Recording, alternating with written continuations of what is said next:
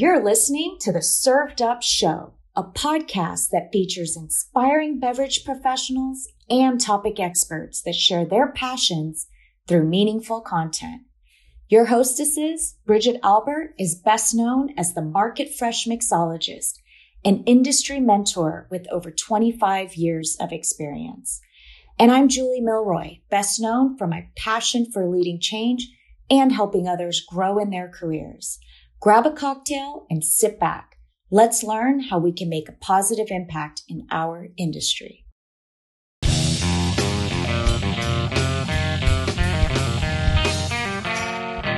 Hi, everyone. It's Julie. Thanks for tuning in. On this episode, Bridget and I are chatting with Lee Brian Schrager, the founder of the Food Network and cooking channel South Beach and New York City Wine and Food Festivals.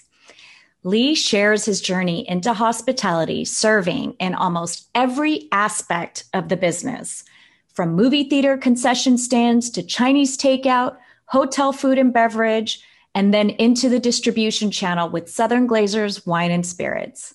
Lee has had an incredible journey that all started with the love of food and a passion to give back. South Beach Wine and Food Festival has raised more than $28 million for the FIU Chaplin School of Hospitality, and the New York City Wine and Food Festival has raised more than $12 million for the hunger relief organizations No Kid Hungry and Food Bank for New York City.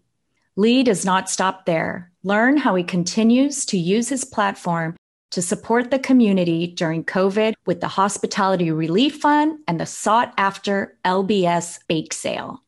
Sit back, grab your favorite drink, and get inspired.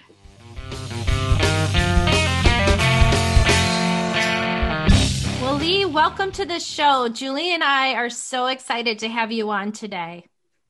Thank you, guys. Good to be here with you right before the holidays. Absolutely.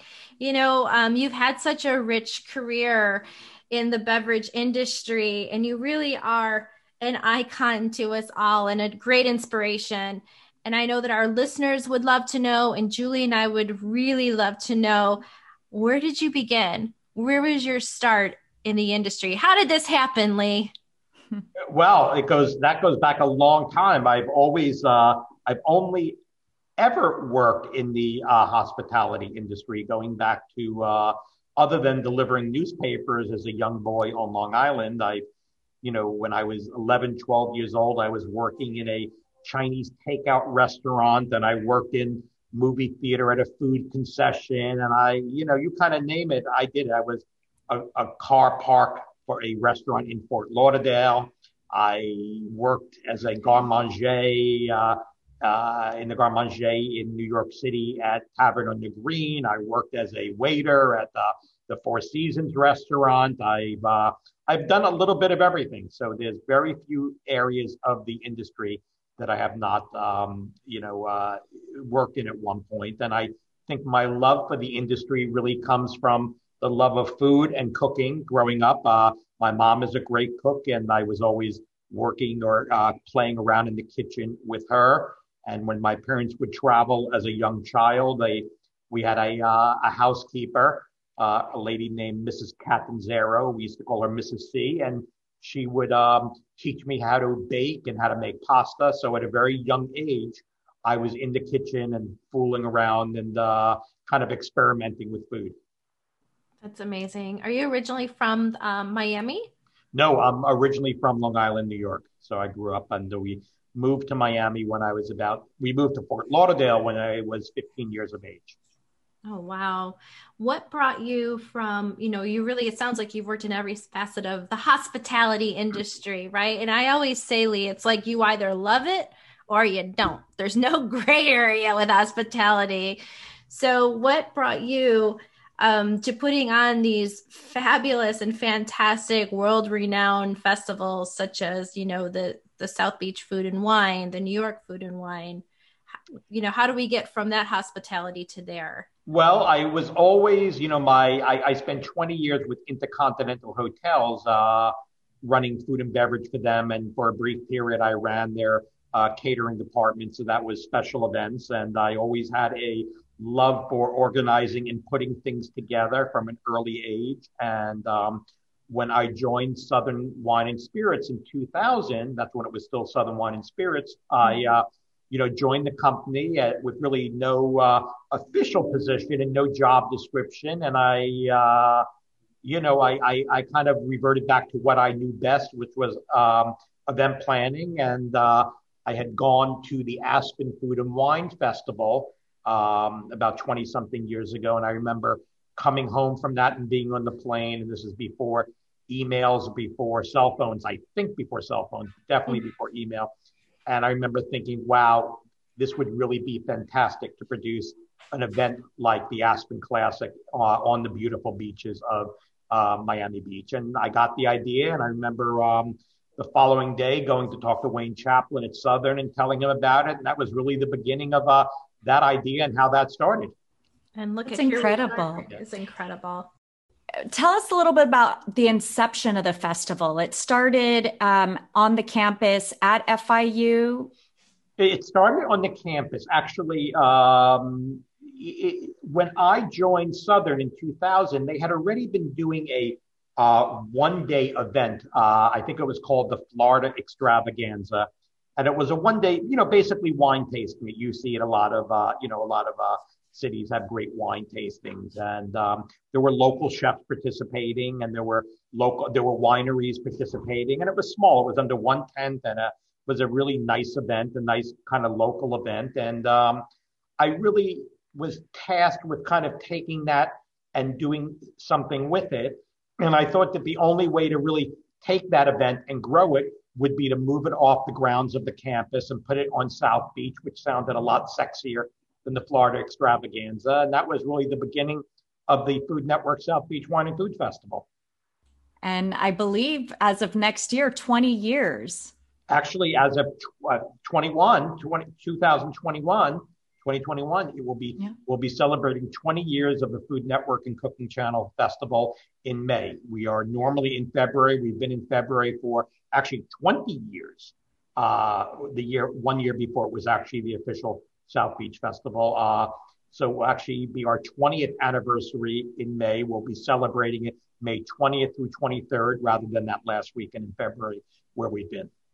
I would love to be a fly on the wall, like back in the early days of the festival, Lee. I bet you have some great stories, and I'm sure that you've probably made some lifelong friendships as well. Well, definitely. With 20 years of anything, there are stories and fun stories that come out of anything that you've done for 20 years. So definitely some great stories and some, more importantly, great relationships and great friendships that have come from the festival. So those are, things like that are what's really most important and things that I remember the best. Oh, sure. Can you talk to us a little bit about the charitable aspect of the festivals?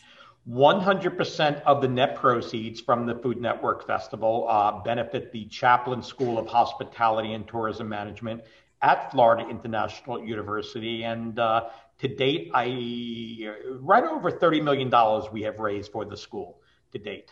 So it's been very exciting. And, we also produce the Food Network New York City Wine and Food Festival that has raised about $13 million to date. We started it, I think, where do we start it? About 5 years after we started South Beach, we launched the New York Festival, and we produce that festival every year in October, and that festival benefits hunger in New York. We have two great partners, the Food Bank for New York City and No Kid Hungry, a national hunger organization.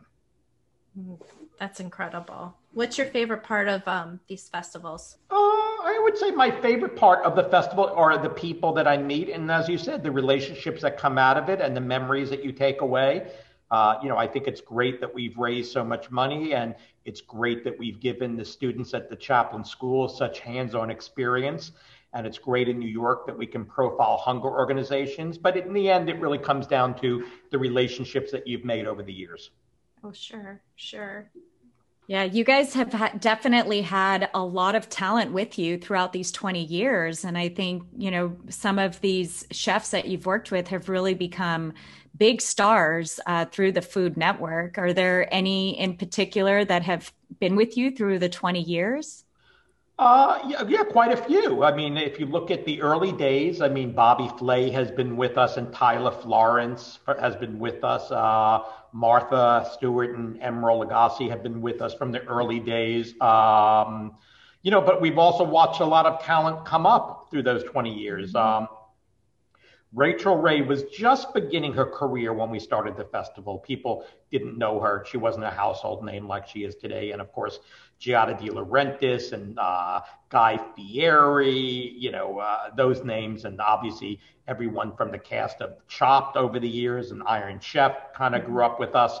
A lot of people from the kitchen. So we've been around for, since the beginning of the rise of the Food Network. And although the Food Network is actually 30 years old, 10 years older, it really was coming into its own around the beginning of the festival time. Food really became, that became more popular than ever, at the beginning of the festival. And I think we've, worked closely with the Food Network over the years to profile some of their, new talent that have become superstars.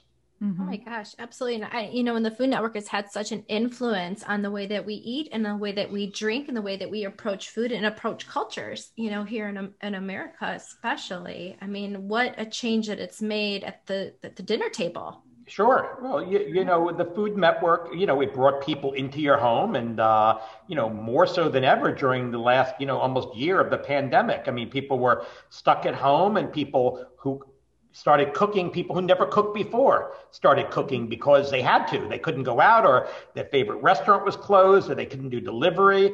So more people than ever tuned into the Food Network and other, cooking shows and cooking channels to learn how to cook. And, these people have become friends. When people come into your home every night and come into your kitchen, that you really view them as friends. And that's how, the Food Network really, that's the mentality. These are friends coming into your home. Yeah, I love that. Do you cook? I do cook. I'm a chef by trade. I went to the Culinary Institute of America, so I am a trained chef. I actually never did it professionally. I mean, other than right after graduating from school, but I never wanted to be a chef. I wanted the background, so if I ever needed it one day, I would have it. And that's been an incredibly, it's been very helpful in my career, having that food knowledge. And I do cook at home more in the last, 11 months than ever before. But I cook, fairly frequently nowadays. What's it been like for you? Because I know you had a very rigorous travel schedule and going all over the place. And with the pandemic, you're at home, like many of us, cooking more than we probably ever had time to. So how's that been for you? Well, I haven't missed traveling, interestingly enough. I travel so much. I mean, I'm getting that travel bug again now, with, a glimmer of hope that maybe by the summertime we might be able to travel again. But, I'm not happy we've had to stay at home, and I'm not happy why we've had to stay at home. But, I don't miss airports. I don't miss going through TSA. I don't miss delayed flights. I don't miss airport food. I think I'll be ready to travel when we can travel safely. But it's been kind of nice to be at home. You have whole weeks at a time at home. I don't think I've ever not traveled for more than 3 or 4 weeks at a time. So the last time I traveled was in March. That's a long time for me not to travel. Around the holidays, I miss being able to see friends, and I miss not being in New York City and going to the theater and eating at restaurants and going to parties. I did miss that this year. But I'll look forward to, I think we'll appreciate it. I think we're going to appreciate things like that even more when we can start doing it again. Yeah. I agree 100%. 1,000%. I miss people, Lee. People and parties and fun. Yeah. I don't miss people. I miss friends. Yeah. Yeah. I miss friends a lot. Because you've been so fortunate, to travel the world and really explore all sorts of cultures. Have any cultures of cuisines really taken you by surprise? Is there anything that you're just in love with right now as far as cuisine goes that you've discovered? I'd have to say, I'm a very basic eater. People always think I'm going to have a much more sophisticated palate than I do. I guess because of what I do, they think I have much more. I mean, I love trying everything, but I'm very, very basic. When I cook, I'm basic. I love barbecuing. I love, my favorite meal is still a roast chicken. And again, I love to travel and I love to try new food, but to me, it's about good, simple, basic, fresh food. I think, I've traveled all over the world. There's really nowhere I haven't been that I've wanted to be. And I think probably going to India a few years ago, I never really appreciated Indian food or good Indian food. And I was really reluctant to go to India. I was going with some friends and I ended up loving India, loving the food. And, was actually going to go back there last spring until all this happened. But every time you travel, you take back something. A favorite experience, a favorite recipe, or you're in the kitchen and you kind of remember a flavor or a presentation that stood out. So I think that's the beauty of traveling, getting to experience and kind of remembering those things. And, during the last 11 months when we've been stuck at home, you kind of think about that great trip that you had or that great meal that you had or the great chef that you met. And, I think that's the beauty of traveling, the experiences. Oh, I agree. What part of India did you visit? I was in North India, which was Agra, Varanasi, Udaipur, Jaipur. Where else? Agra. Where was? I'm trying to think of where the Taj Mahal is. Maybe that's Agra. I think it's Agra. So we were all northern India. We kind of did the triangle for North India, and we were going to go back to South India last spring, and we'll look forward to doing that when we can safely. Yeah, I hope you make it there. One of the best meals I've ever had was in India, Lee. It was in Goa. Yeah, I want to go to Goa. I look forward to going there. Yeah, and I think that when you travel, if you're adventurous and you ask, like where do the locals go, and check out some of those non-touristy places, you can really, like you said, have just a wonderful experience and create those memories to bring home with you. I much prefer to ask the locals. I don't need to go to a Michelin-rated restaurant. I don't need to eat a fancy meal and get dressed up. I did that years ago. I used to have to eat at Michelin restaurants. Now I dread eating at a fancy, 3 or 4 star Michelin meal. I much prefer to go where locals are going.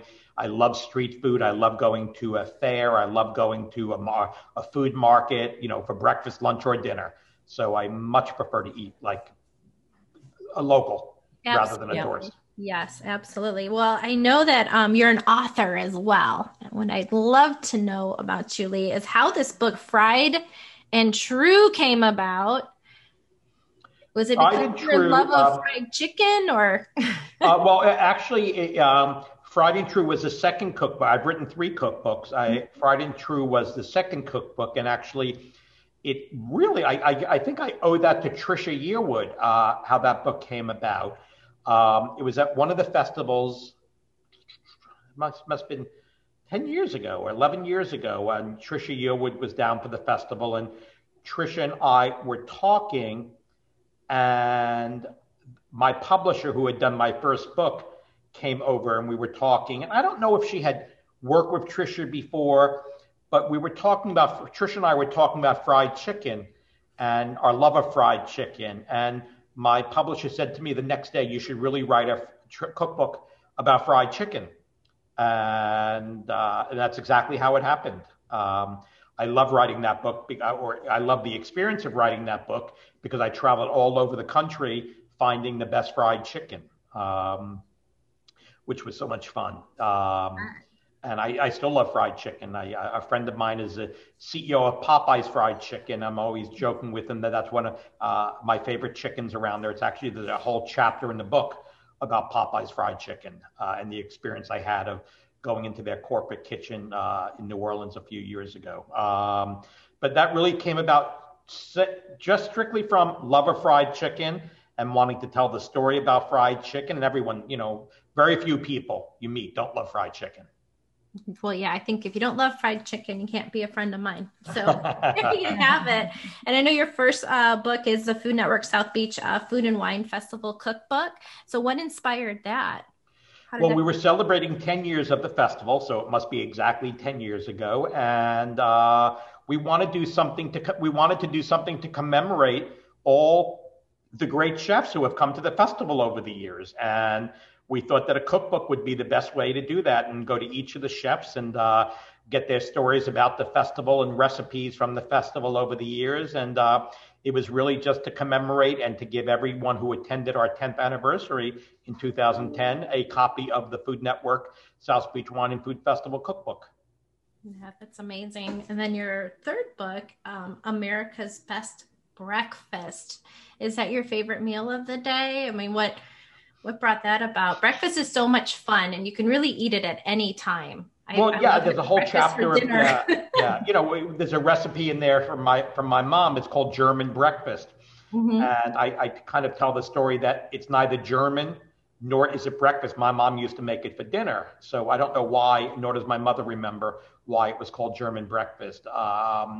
But, breakfast is, as a waiter, breakfast was the hardest meal to serve.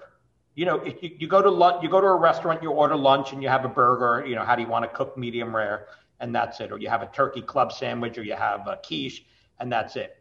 For breakfast, it's how do you want coffee? Do you want tea? Do you want decaf? Do you want milk? Do you want low-fat milk? Do you want cream?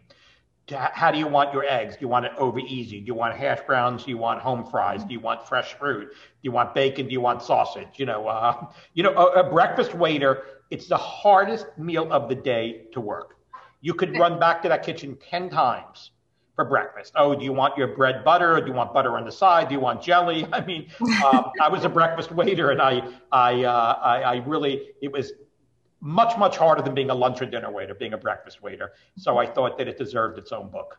It's really cool. What is a German breakfast? What is that? German breakfast is a scramble. It's really, it's eggs, it's onion, it's green peppers, it's celery, it's roasted potatoes, and you scramble eggs in, and that's a German breakfast. So neither German nor breakfast. Neither German nor skillet. It's a skillet. Yeah, it's a skillet. That's exactly what it is. It's a skillet. Absolutely, 100%.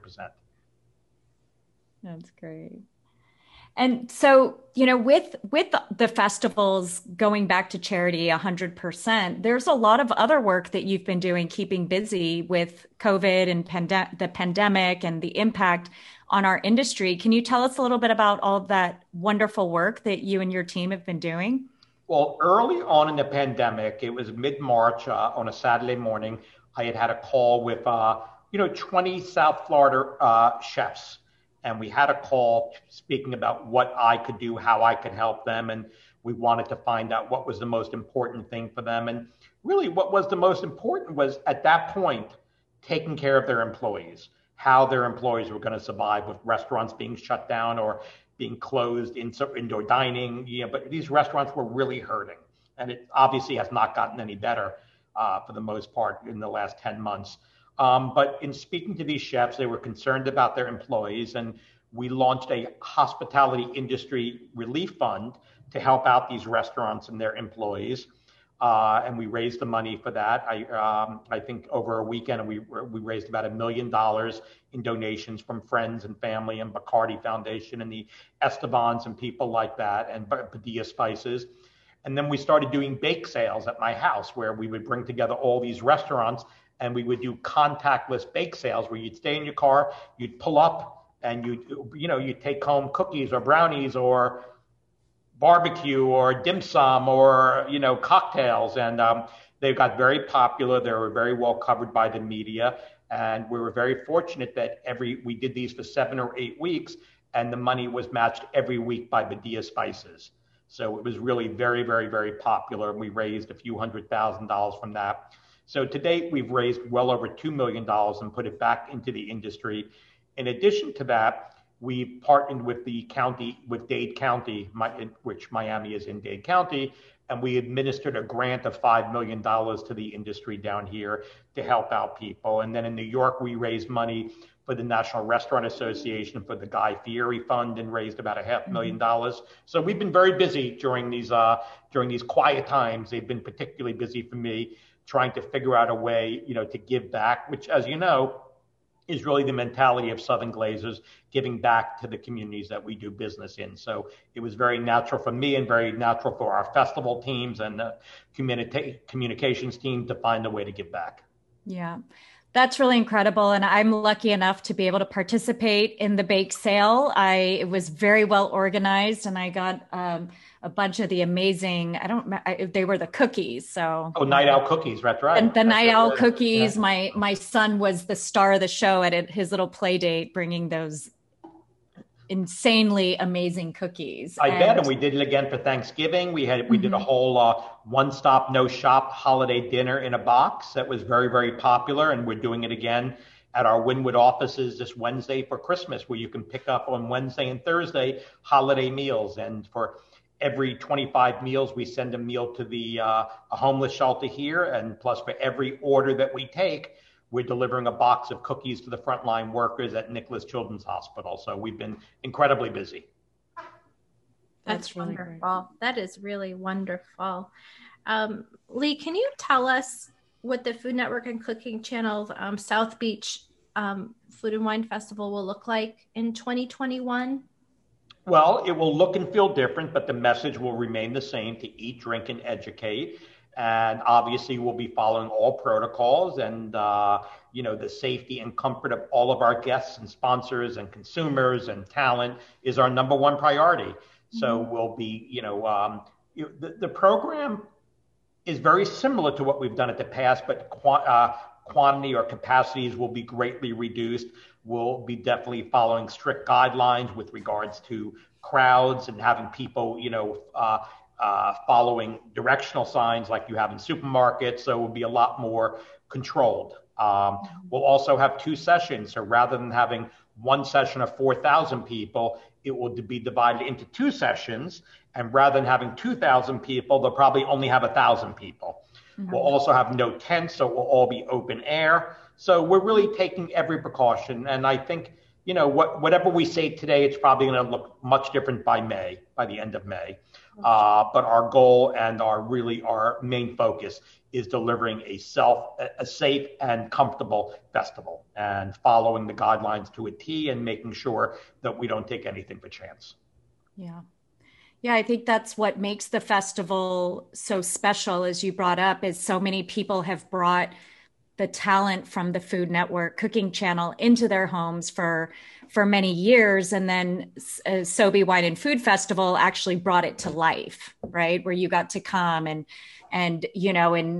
insanely enough, and I know you've talked about this in other interviews, is we just had the festival actually right as the pandemic was hitting and we were hearing about it. I got to attend, I've attended all of them since I've been at Southern. I even had the opportunity to work at the lifestyle seminars, and it just every year it gets better and bigger. And I believe it's one of the biggest events in Miami for the year, right? That brings in the most amount of people. Well, right after Art Basel and Boat Show, it's like, it's one of the crown jewels of the city, as the county commissioners and the mayors will tell you. It's a crown jewel, and it's the amount of exposure it brings to, it's a hospitality industry. So imagine you have all these foodies and all these influencers coming into South Florida for 4 days in the dead of winter elsewhere, and they're all trying the hottest and best new restaurants and bars and clubs in the city. So it's a great marketing tool for the city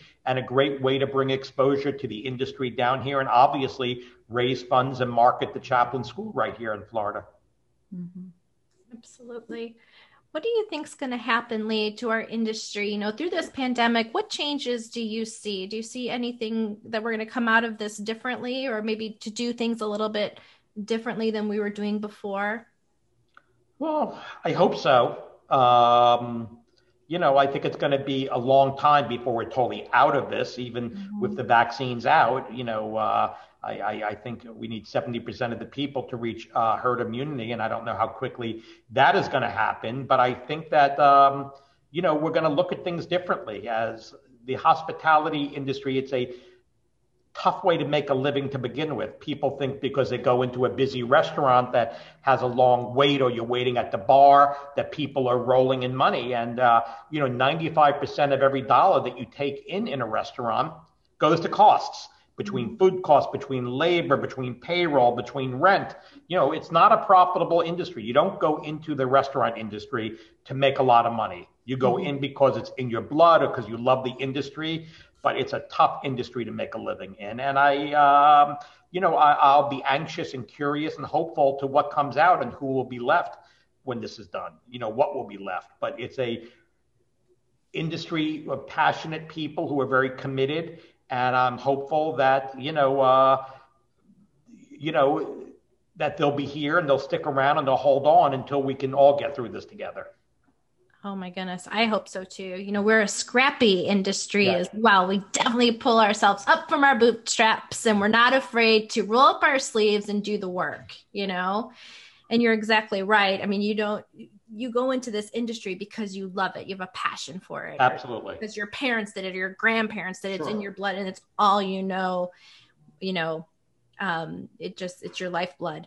Yeah, so that's true. Yep.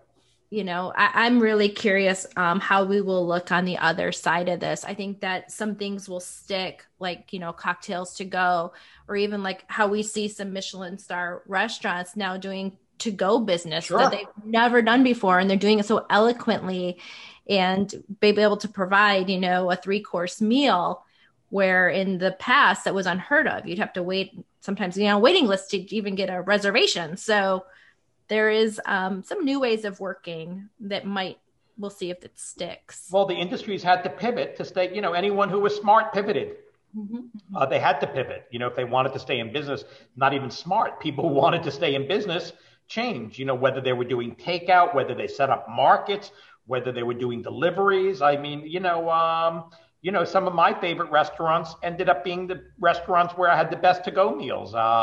Here in South Florida, I was continuously impressed with the food and the service of the to-go. And we've had some extraordinary meals. And, although I've missed the experience of going out and being around people and looking what's going on, we've had some great meals here in South Florida. And I don't think that will, hopefully the industry will get back and people will, I don't think that will go on when restaurants get back up and running. I think it's hard to do takeout and expensive, but hopefully, until that time, people continue doing these great meals.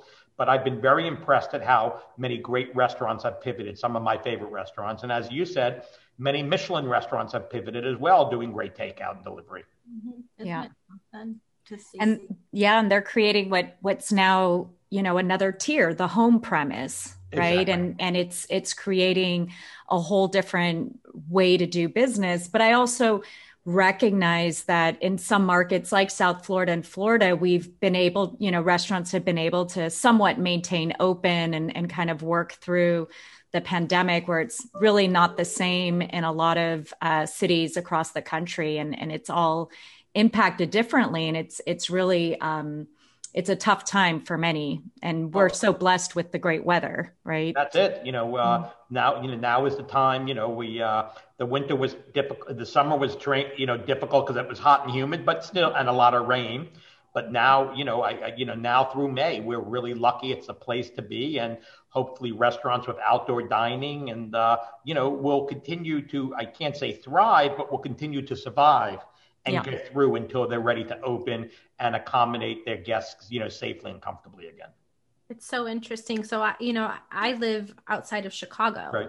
And you can have dinner in an igloo out here. Yeah.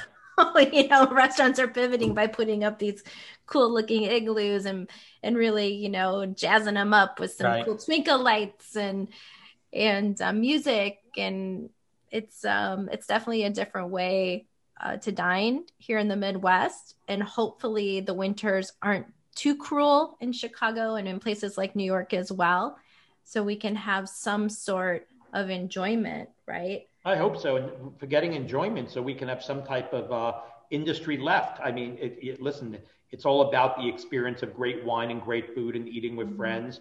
But I think for right now, it's a fight to stay afloat for these industries. And I think the more that we can support them, whether it's if you're comfortable eating out and the restaurants are open, eating out, if you can do takeout or delivery or buy gift cards, I think all those things are incredibly important. My holiday gifts this year to my nieces and nephews and close friends were gift cards to eat in restaurants. So that was something that was very important to me. Yeah, that's definitely a great way to give back. What kind of advice would you give to somebody, Lee, that's, maybe had a similar career as you and took a big step like you did going to a distributor and, coming up with this great idea, what advice would you give to kind of that next generation that's looking to make a big impact? Go work for a company like Southern Glazers. Not that I think there are many companies out there like Southern Glazers. I mean, I think we're all fortunate to work for the largest distributor of, wine and spirits in the nation, but to work for a family, to work for a family-owned business who care as much about their employees as they do about the business. I think that makes a big difference. I don't know. I know I would not be where I am today if I didn't work for a company like Southern Glazers, who believed in what I did and wanted to do right for the community and to give back to the community. And I think there are very few companies like that. So I think just the fact that we're a family-owned business is great, but not every family-owned business has the same mentality. I think, the Chaplin family are one of a kind. And I'm not just saying it because I'm on air. I'm saying it because I believe it. Mm-hmm. I think we work for the kindest, most generous, giving, caring people out there. They really care about their employees, and they consider their employees their greatest asset. Mm-hmm. And I think that makes a big difference. I would not be where I am today if it had not been for, my privilege of having, worked for Southern Glazers and the family. And I mean that. Yeah.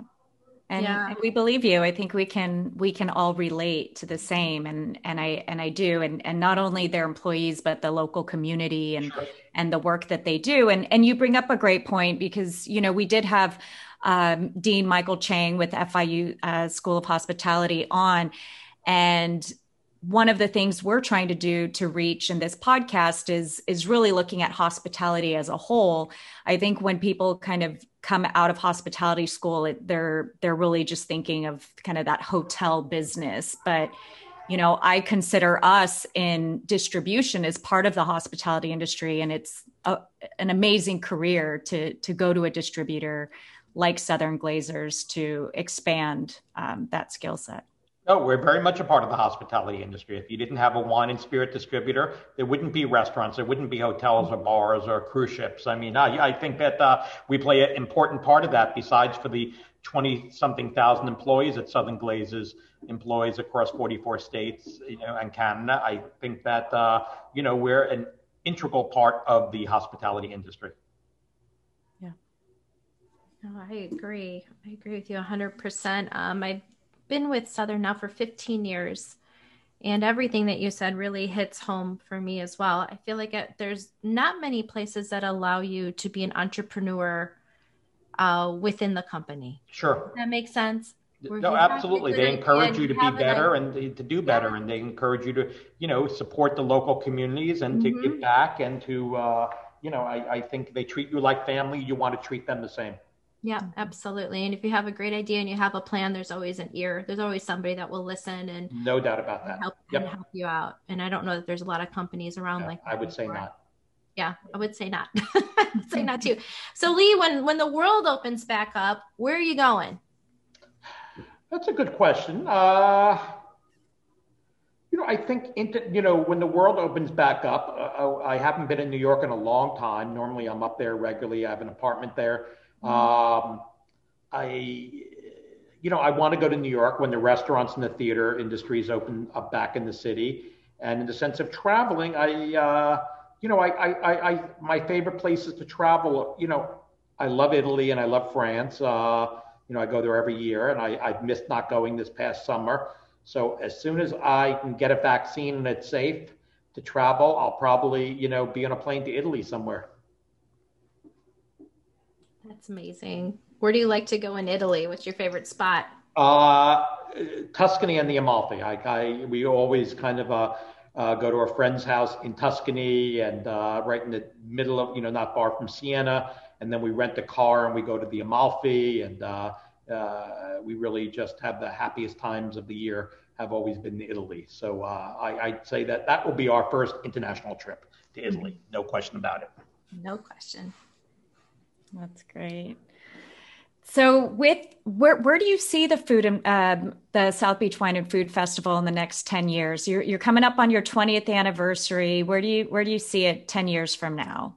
Well, listen. I think that people are always going to be interested in wine and food. I think not everyone loves theater, not everyone loves the arts, not everyone loves sports. Everybody eats and drinks, and I think more than ever, people are going to be interested in what's new and what's the newest this and newest that's what people always want to know. And I think that we're going to have to change. Well, as I said, look and feel different, but we want to continue to deliver a new product, new talent, great wines, experiencing great spirits and craft cocktails. And I'd like to think that we'll be continuing to do what we do in a different way, but delivering a superior product and listening to the consumers about what they want to experience the most. Mm-hmm. One of my favorite events, and it's probably no surprise to you, is Best of the Best, right? Every year at the Fontainebleau in the ballroom. And it's funny because, my husband would go with me every year that I got to go, and we'd be like, okay, what's that trend food? Because there was always one that you knew was the latest trend. Right. And so if we were to, what do you think that trend is for 2021? It's always kind of one ingredient that everybody's working with. I don't know that. I always say if I knew that, I wouldn't have to do this for a living. What is that latest trend? I don't know. I mean, I don't follow trends, but you're absolutely right, Julie. About when we get the menus in at Best of the Best. I mean, it's the year of foie gras. It's the year of pork belly. It's tartare, pork belly. Yeah. No, it's there's always. I can always tell the trends by seeing. If you have 40 or 50 chefs and more than a dozen of them are doing the same item, you say, wow, that's obviously. I don't know. We had the foams. That kind of the molecular food. I don't know. I'd like to think simple, basic, delicious food. Local, using local ingredients and local farmers and, locally artisanal type products. So I'd like to think that's what we'll see. Yeah. I feel like last year there was a lot of caviar in almost everything, which made me really happy. I think people feel or this year. I guess it was this year. It was this year, right. I think that people feel it's called Best of the Best, so they have to use the best of the, and caviar. I'm not a caviar eater, so that wouldn't have been exciting for me. But I think that, to me, I like delicious, good, simple, fresh food. And, whether it's lamb, veal, chicken, beef, lobster, that's fine with me. I don't like, I think the cleaner and the simpler, the better. But you're right, caviar, pork belly, I'll never forget the year I saw all this pork belly. I'm like, what? Where is this coming from? Yeah, it's like I'll have to wait and see when I get the menus in for May. Have me back on the show. I'll tell you what's popular. Yeah, give us a heads up. So, and give us an example with Best of the Best. How do you envision that in kind of a post-pandemic? Hopefully it's post-pandemic. Like, would that be all outdoors or? It will be outdoors. The Best of the Best used to be one night, Friday night. Now it will be 2 nights, Friday and Saturday. It used to be inside the Fontainebleau Ballroom. It will now be outside by the pool. It used to be 3,000 people. Now it will be 800 people per night over the 2 nights. So everything, it's all been reimagined. Lots of seating, lots of space in between. So, and again, that will change between now and May as we have to tweak things. Yeah. But that's as of today, as of, December 21st, that's what we're thinking. Right. And I would think the other really popular events have always been outside and meant to be on the more casual side. So that transition would probably be a little bit more simple or easier, like Burger Bash and Chicken Coop. Yeah. Well, Chicken Coop's always been inside, but this year it will be outside. Okay. The tribute dinner has always been inside a ballroom. This year it will be outside at the Lowe's Miami Beach, our headquarter hotel. So, we're twisting and turning and changing. And, again, our goal is just to deliver something that's safe and comfortable where people really feel good experiencing something. Because for a lot of people, it will be one of their first times going out to anything more than a small group of people. Mm-hmm. So we want to give people that comfort right from the get-go.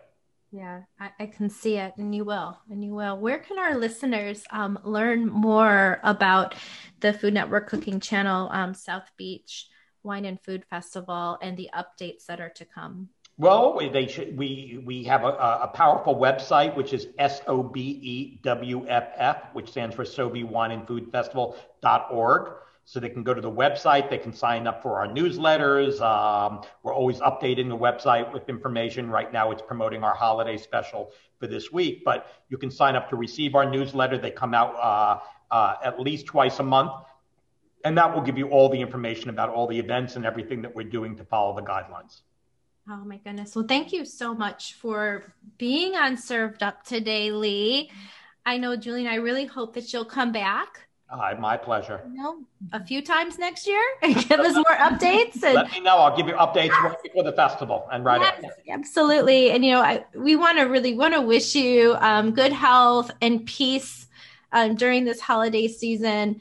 And thank you so much for coming on Served Up. It's my pleasure. Have a safe and happy and healthy holiday, ladies. And I'll look forward to seeing you in 21.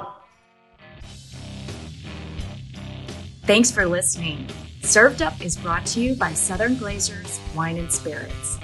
Produced by Zunu.online. Music by We Killed the Lion can be found on Spotify. Make sure to subscribe to be notified of future Served Up episodes. Cheers!